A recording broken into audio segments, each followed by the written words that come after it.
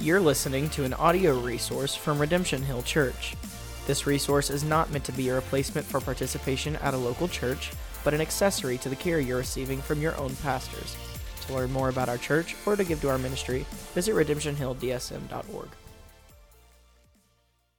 Thanks everyone coming out to Redemption Hill Church. We're a church plant, started in November, and we're still going strong by God's grace. And if you've been around at least last week and going into next week, we're in this sermon series called Spirit and Sacraments. And part of the focus, as a reminder, is that we're going to focus on what are the means of grace that God has given to the local church.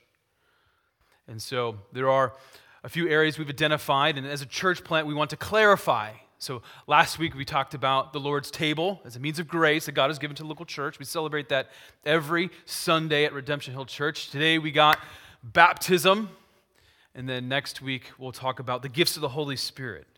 I think another means of grace for the local church. Just one kind of caveat before getting into the message. We're used to going through books of the Bible at Redemption Hill Church, which means we love expositional preaching. And my confession for you this morning is that this is not going to have that tenor or, I guess, flavor. And that was a little frustrating as I began to write the sermon because that's what I'm used to. It does take on a more of a topical sense, and you'll see that as we go. And part of that is because as we get into New Testament baptism, we have a plethora of scriptures that help build it out. From Matthew, we go into Revelation. And to use one text, which we will use, but I had to kind of deviate off course a little bit and in a roundabout way get back to the text. So that's my caveat before getting into the message. So let me begin with this. Shortly after April 25th, 1981, my parents took me and my twin brother Kelly to St. Joe's Catholic Church in Marion, Iowa, right? It's where I was baptized as an infant. At my baptism, a priest took a little water, ran it over my forehead, I would assume also my twin brother's forehead. At least that's standard Catholic practice. And the priest committed my life and my twin brother's life to the Catholic Church. Of course, I don't remember all the details of the occasion. As far as I can tell, the event had no lasting significance on my life. My parents did their part as good Catholics, right? They're like, okay, kid is boring, what do we do next?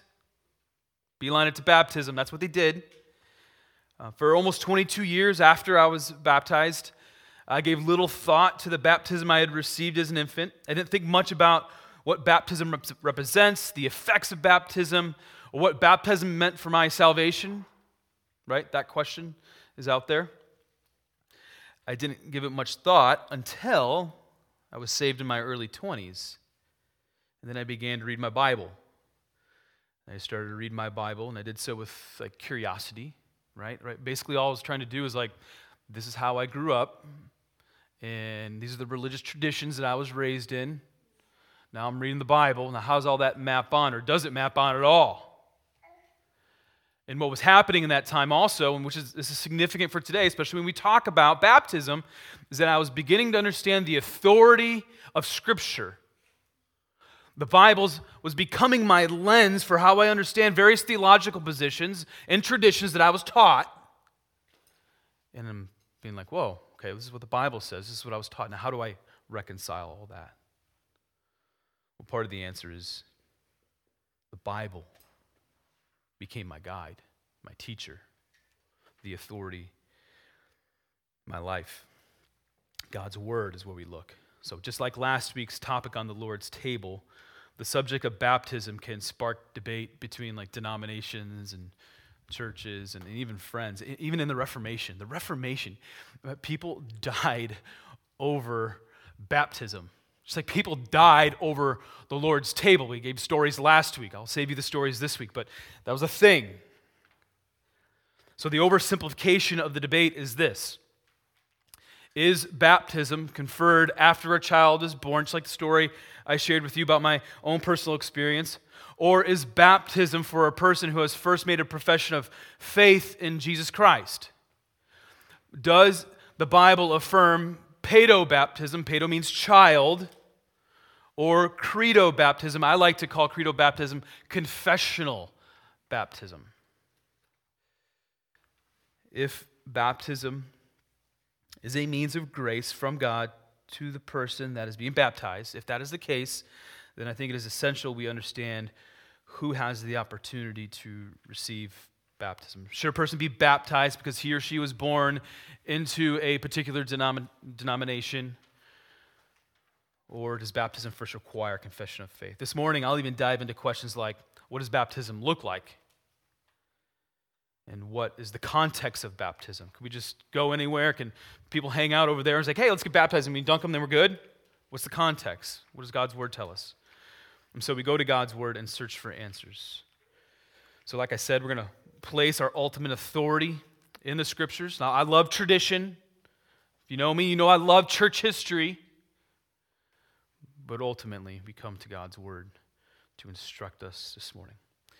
And what do we see in the Gospel of Mark, which Brooks read for us? We see the gospel writer comes right out of the gate talking about John the Baptizer, or John the Baptist, and the baptism of Jesus. In the Gospel of Mark, there is no mention of the birth of Jesus, where if you read Matthew and Luke, like we got the birth narratives. And then, we're going to get to baptism here in a moment. But Mark's like, no, we're going right to baptism right away. And the question is, why? Why does he make a beeline to the baptism of Jesus? Well, the baptism of Jesus signifies the beginning of Jesus' ministry. John the Baptist is a curious fellow. He's like the guy in your family that he's, biologically is part of your family, but he's like wearing the belt and eating locusts, and you're like, yeah, but he's over there. He's that guy. But he's also a prophet. A little bit of background here. For hundreds of years, approximately 400 years, there was silence for the Jewish people. There were prophets speaking and preaching and declaring. God was using people. And then there was silence. And now John the Baptist comes on the scene. And everyone's like, whoa, what is going on here? What we read in Mark 1 is a watershed moment. It's a big deal. A combination of Malachi 3 and Isaiah 43 helps us to understand the role of John the Baptist in the first century. Here it is again. Behold, I send my messenger before your face who will prepare your way, the voice of the one crying in the wilderness. That's where John was coming from, which is very symbolic. Israel was coming out of the wilderness. You read your Old Testament. Now we have John coming out of the wilderness, preaching and prophesying. Prepare the way of the Lord, make his paths straight. John's ordained task was to preach and baptize, and Jews throughout all Judea and Jerusalem came to this prophet to hear and see what's going on. Like, we haven't seen this before in my lifetime. What's up with this? Now, I gotta pause for a moment. This is a longer parenthetical statement, and ask this question. And it's a question I've actually been pondering all week. Where did baptism come from? You ever thought about that question? Like, where did it come from? We talked about the Lord's table last week, and there's clear connections with the Old Testament. What about baptism? Why was John the Baptist not only adamant about his message, what he was declaring, but adamant about the sign that accompanied the message? Unfortunately, the Old Testament does not give us enough information to come to a definitive conclusion about the origins of baptism. It just doesn't. And if you know me, I love biblical theology. I love seeing things weaved from the beginning of God's story of redemption to the end. So for me to kind of come to that conclusion, I'm like, come on. You serious? There's got to be something there. And if I'm being honest with myself, no, it's not.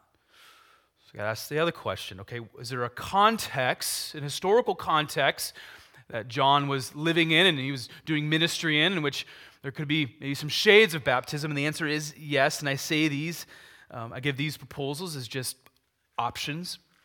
One alternative is that for many years prior to the first century, there were sects within Judaism who went through ritual cleansings. And we went like this. You're going to go eat dinner? Well, you got to go take a big bath. And there was a ritual cleansing before you can eat. So for John the Baptist to come and like put people underwater, it wasn't entirely off-putting. People had to put things together, like what's with the message and all this. So that's one possible way that, a context in which baptism came out of. A bunch of scholars also suggest this second idea, which is prior to the first century, in order for a Gentile to be converted to Judaism, so before Christianity, the Gentile needed to get baptized. So there's a process. Now, a lot of people disagree with that, too. So here's the underlying answer to the question, where did baptism come from? We don't know. Other than this, it's clear God was using John the Baptist in baptism to start something new. That's clear. Now, could there be more information we don't have that would help build that out? Sure. But God was starting something new. So regardless of the historical origins of baptism, the combination of the message and mode of baptism, as we read in the gospel, that like wrinkled the feathers of the elite religious folks of the day. People were seeing John doing this and they're like, whoa, what are you doing, man? Baptism would have been an anathema to many religious Jews because, in part, what John was saying. John's ministry would have been like Church A, which had been around for hundreds of years, getting upset at the new church in the area, Church B, because all the folks from Church A were going over to Church B to see what was going on. And then some of the people from Church A who went over to Church B were like, whoa, I'm beginning to believe this message over at Church B. So there was tension in the air when John arrived on the scene and moved into his ministry. Yet the Gospel of John tells us, even though the religious elite didn't like it, that Jews were going to John in droves to be baptized in the Jordan River. I think the Gospel of Mark begins with baptism, not only because it's the beginning of Jesus' ministry, but God was trying to show that something new was being established here. There is a history of unrighteousness, but now something new has come to deal with the unrighteousness. Have you ever heard of the saying, out with the old and in with the new? Well, baptism surely signified the transition from old to new. Now here's the clear message of John the Baptist. You imagine hearing this? Repent for the forgiveness of your sins, verse 4. Repent. The call to repent meant for a person to turn from sin and toward God. The call to repent was to turn your back on unrighteousness and turn to the God of the Bible. In verse 5, John also says, repent and confess your sins. Lay it all out there. Not the most popular message for our 21st century culture. I think we all look at faces. Yeah, not the most popular thing in the world. Be like, repent and confess. And yet, what does God's word tell us? Let's even go to Acts 2. Peter picks up on this. And Peter said to them, and this is at the Pentecost sermon, where tongues of fire comes down. We're going to get into this the weeks ahead. It'll be fun, but for now, here's what Peter says. Repent and be baptized, every one of you, in the name of Jesus Christ for the forgiveness of your sins. Repent. Tough message, but a meaningful one. So even though we cannot pin where baptism came from, we do know from the New Testament why baptism is significant. It is about the message.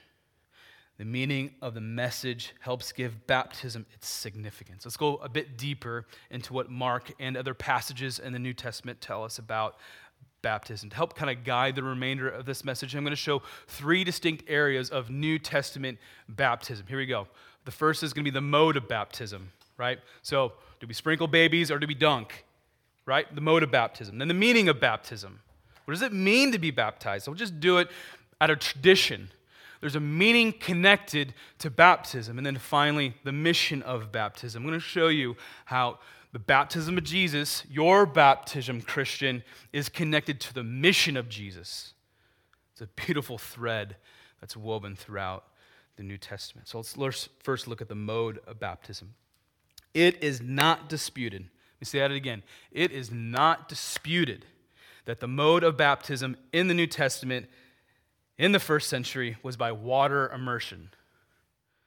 Even my Presbyterian friends, who I love dearly, are going to admit that. The Greek word for baptism, baptizo, literally meant for a person to be put under the water, like all the way down. In Mark 1, we read that John the Baptist took people to the Jordan River. There was plenty of water at the Jordan River to put people under the water. John wasn't grabbing, the cup of water and putting it over someone's forehead. Folks were being put entirely under. Even Jesus followed suit. The baptism of Jesus shows us the practice of immersion. Here's verse 10. And when he, Jesus, came up out of the water. To come up out of the water, you need to have gone down into the water. When we arrive at the book of Acts, which, like I said, we'll dive into the weeks, months, and year ahead, it will provide multiple examples of baptism by immersion. In Acts, Philip, the disciple of Jesus Christ, encounters, there's just one example, encounters an Ethiopian eunuch who was part of this court office, guy who was a big deal. Philip opens the Bible to this Ethiopian eunuch, goes to the Old Testament, and shows him Jesus in the Old Testament. Ethiopian eunuch gets saved. And then what happens next? Here's what Acts tells us. And as they were going along the road, they came to some water, and the eunuch said, "See, here's water. What prevents me from being baptized?" Immersion. And he commanded the chariot to stop, and they both went down into the water, Philip and the eunuch, and he baptized him. And when they had come up out of the water, and the story continues to go on. Again, I'm sure you see the language of going down and coming up. Like I said, I love my Paedo Baptist friends, and I can do gospel ministry with my Paedo Baptist friends. I surely can. They love the gospel. I'm all in. Let's partner. However, I think the New Testament is really clear that baptism is by immersion. I don't think it can be more obvious, frankly. Now, let me ask this question. I think this is a fair question because there's always exceptions to the rule, right? Is there a time and place where water immersion does not need to be followed, right? It's a fair question, right? If someone has like a water phobia, I'm not making light of it. I mean that. Or if you're in the middle of a desert, right? And there's no water around, or very little water around, what do? You go grab the jar and you get baptized that way, right? So I'm giving the exceptions to the rule, and I think that's fine. As long as it doesn't betray the meaning of baptism, which we'll get to here in a moment. But I do think to follow the New Testament pattern is to follow baptism by immersion. I have two more thoughts regarding the mode of baptism, and it's stating the obvious, but when we read Mark 1 through 11, these baptisms were done in public. Right? People were around. People weren't going and do things privately. It's clear it was on display for others to see. And I think, to a degree, this should still be the case. Baptism is a public response and proclamation of the work of the gospel in the life of the individual who's getting baptized. In our context, public can mean local church, right? Now, we don't have the command in the Bible, "Thou shalt baptize in public." You're not going to read that. But we do have the model of baptism in the Gospel of Mark. And when you take that example from John's ministry and couple it with what the New Testament says just about the local church, I think a compelling argument can be made that a public profession and baptism should come in the context of the local church. The same logic holds true when I was talking about the Lord's Supper last week. The two sacraments are community events. We do it together as a family. We declare the glory of God together as a family. Now, could there be situations, again, where what is preferred is not an option? for sure. Absolutely. However, if there's a preference, I think both sacraments should be done in the local church. One more thought regarding the mode of baptism. A public baptism is a public profession of the gospel. Baptism is a testimony of the grace of God. When I went through confessional baptism in my early 20s, I was able to publicly share how God saved me through the gospel in front of my family and my friends. I mean, I'll never forget it. Baptism is a sacrament saturated by the Holy Spirit that celebrates the glory of God through the life of an individual.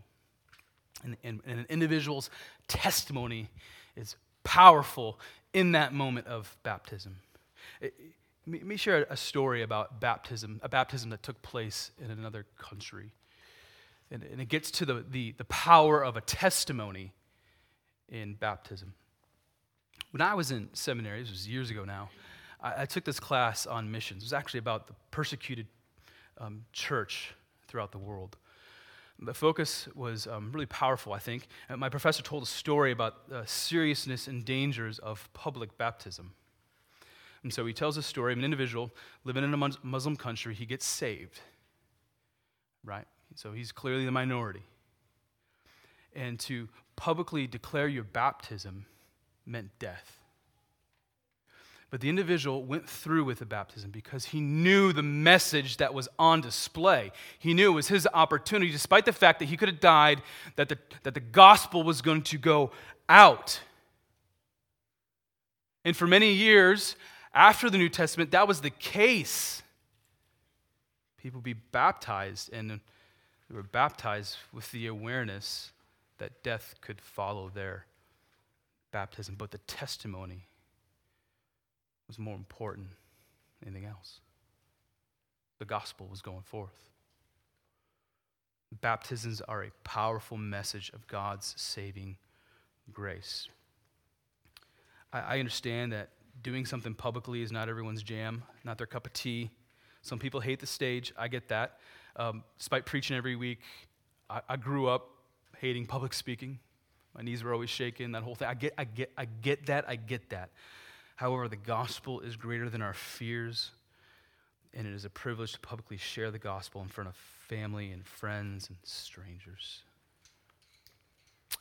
Another question we have to ask, I said that was the last thing I want to say about the mode. I have one more regarding the mode of baptism, is who should be baptized, right? Got to ask that question. Mark gives a clue, and the clue is further clarified in other parts of the New Testament. Those who are baptized have repented or turned from unrighteousness and confessed sin. Verse 4 and 5. The New Testament says this is done when a person receives faith.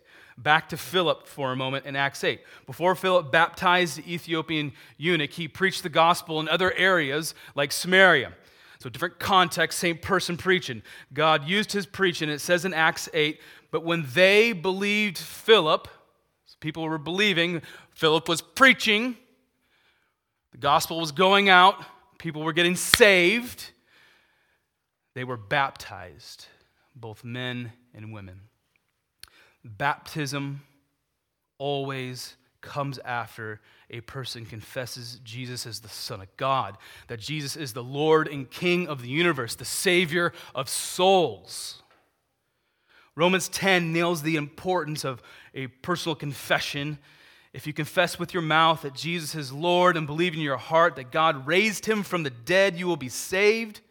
For with your heart one believes and is justified, and with the mouth one confesses and is saved.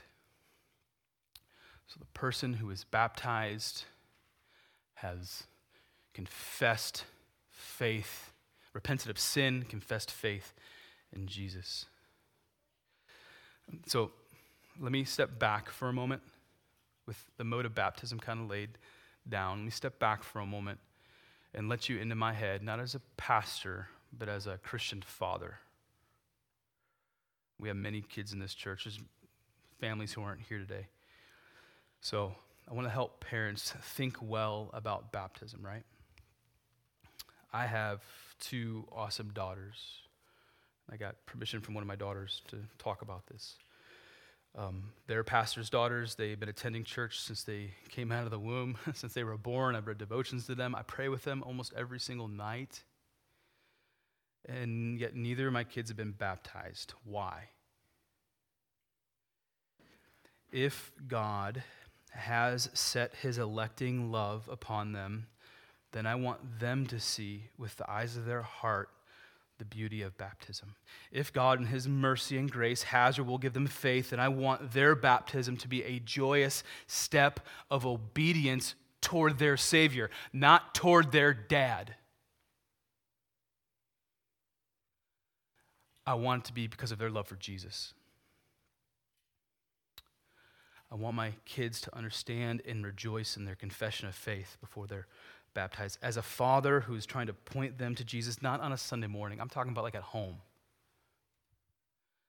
I'm merely trying to follow the New Testament model of baptism. Parents, a child's confession of faith and subsequent baptism would look different for every child.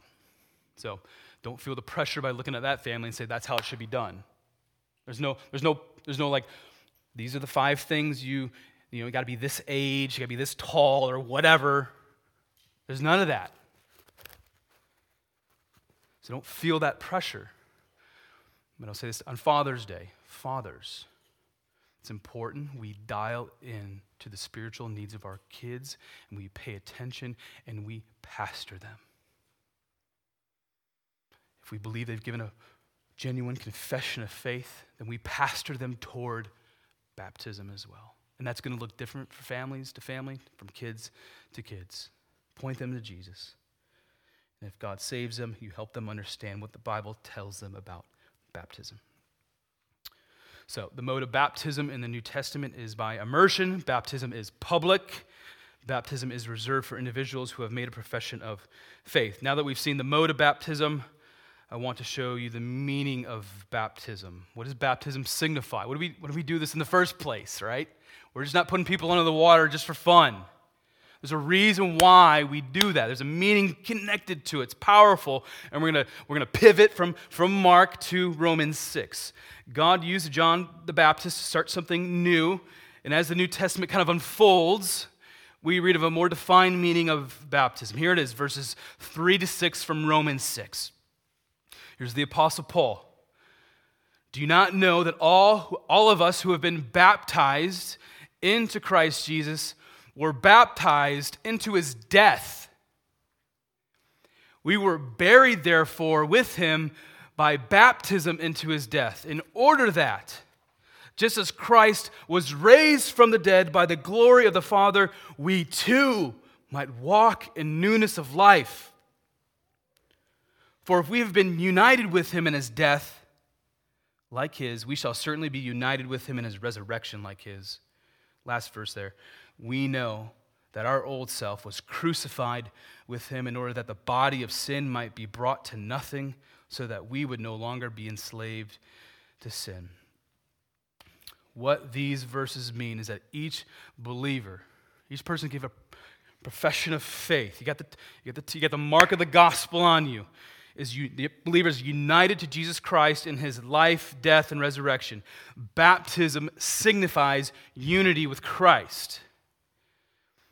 Baptism reminds us we're no longer under the dominion of sin or Satan or death. But we are a new creation free in Christ. Union with Christ is being symbolized when a person goes under the water of baptism. If you've been baptized, think about this for yourself.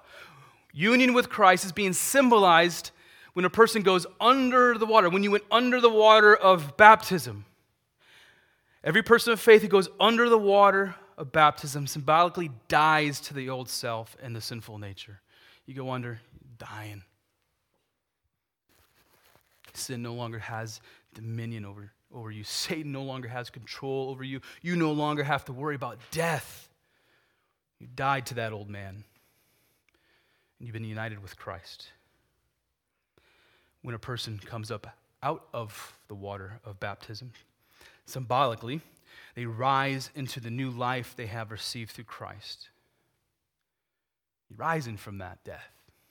It's a Again, it's symbolic here. It's symbolic resurrection is taking place. It's comforting. It's a comforting and confirming picture of our life in Jesus. Baptism is a visible reminder of what happened in our hearts the day we put our trust in Jesus. Colossians 2:11 and 12 shows us the beauty of the progression of faith leading toward this symbolism of baptism. Ryan actually read it earlier. I'm going to read it one more time. You were also circumcised in him with a circumcision not done with hands. So not the Old Testament way of doing circumcision. We're talking about something spiritual here.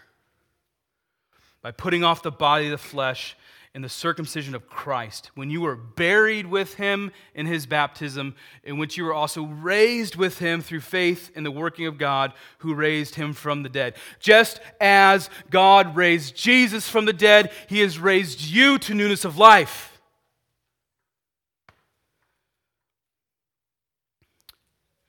I think it's important to be clear that baptism does not save a person. I think it's very important to say. Colossians 2:11 says a spiritual circumcision of the heart is how a person is saved. Jesus does the saving. Baptism is a picture, a symbolic picture of how Jesus saves. After reading Romans 6 and then Colossians 2, it's clear, I think, that baptism is an obedient and symbolic response by a person who has faith in Jesus. Now, a lot of questions rolled through my mind while preparing this sermon. In part for me, just to be very personal, I was baptized as a child and then as an adult, so got a lot in terms of experience, got a lot to work with here. But as it pertains to the text, this thought came to mind.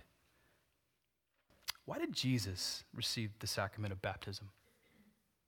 You think about that?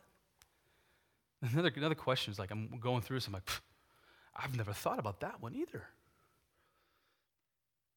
Why did the gospel writers, Mark, Luke, and Matthew, find it important to record this event about the life of Christ? Why did Jesus get baptized? I asked the question because I think it helps inform the meaning of baptism.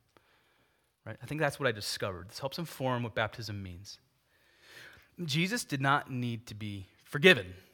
Jesus did not need his sins atoned for because he is sinless.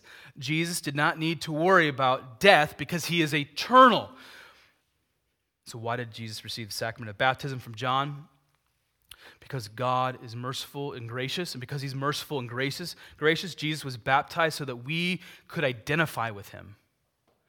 It's amazing how much, when you read the New Testament, we're told we can identify with Jesus. And this is just another way we get to identify with Christ. Through baptism, Jesus placed himself with sinners and among the guilty. You got all these people coming to John, remember, from Mark, all these people coming. The unrighteous, the sinners. And then you have the sinless Son of God coming. And what's that mean? He's identifying himself with them. Jesus was baptized so that we could have a visual reminder of his horrific and beautiful death, along with his miraculous resurrection. The baptism of Jesus is a picture of the gospel. We read in Matthew's baptism account that John was reluctant to baptize Jesus. John's like, no, I ain't baptizing you. You got to baptize me. John's like, no. And Jesus is like, nah, I'm Son of God. We're gonna do this, So John baptizes Jesus. And I think Jesus insisted upon it because he saw the bigger picture. His baptism foreshadowed the road ahead for him. There is deep meaning in the sacrament of baptism. There is an immense amount of grace for the person who is baptized. Baptism is extremely important for the New Testament church. So it's important because it's important. And we know it's important because Jesus commands those who have faith in Jesus, who have been baptized in Christ, he commands those folks to do what? I want you to go make disciples and baptize them as well. It's amazing how all this ties together. So this gets to the mission of baptism. So we got the mode of baptism, we got the meaning of baptism. That's Romans 6, Colossians 2. And now the mission of baptism. Mark has his own account of the Great Commission. I'm going to go to Matthew here. And Matthew says this in the last chapter of his gospel: all authority in heaven and on earth has been given to me. So Jesus says, I got all this authority. Now I'm going to give it to you to go make disciples of all nations, right? And then what else? To baptize them in the name of the Father, and the Son, and the Holy Spirit. See what comes first again. Go make disciples and then baptize. So we have some ordering here. Like I said, this passage is referred to as the Great Commission passage, and it is remarkable that in addition to the command to make disciples by preaching the gospel and showing converts how to live the Christian life, right? It's part of making disciples. You walk with them. But also we got this command, again, a command, an imperative. Go baptize. Of all the statements Jesus could have said, he's about to ascend into heaven, right? But everything he could have said, he says that. Go make disciples, baptized. When a person is saved, we need to create space for a person to be baptized so that God's glory would be on display, and that individual can receive all the grace that God has for them. So, we see the thread that connects the baptism of Jesus, the meaning of baptism, and the command to go and baptize anyone who makes a profession of faith in Christ. Now, before I end here, I'm just going to say this. There are 100 questions people could be asking about baptism. I get that. We just can't hit them all. Just not practical, not timely. That was the same thing with the Lord's Supper, right? Especially when you got these sacraments that have been debated for hundreds and 2,000 years or whatever. People are going to have opinions, and they have experiences in which opinions are created, and you read the Word of God, and you're asking questions. I get that. That's great. I think questions are good. If you got questions, please come talk to me. We can look at the Scriptures together and talk together. And I get that. I totally get that. So there's grace. Like I said last week, there's grace as we wrestle with these beautiful sacraments that God has given the church. And as I said last week regarding the Lord's table, baptism is not a trivial matter. God has given us this sacrament to bless us, right? To allow us to enter into all the grace that God has for us.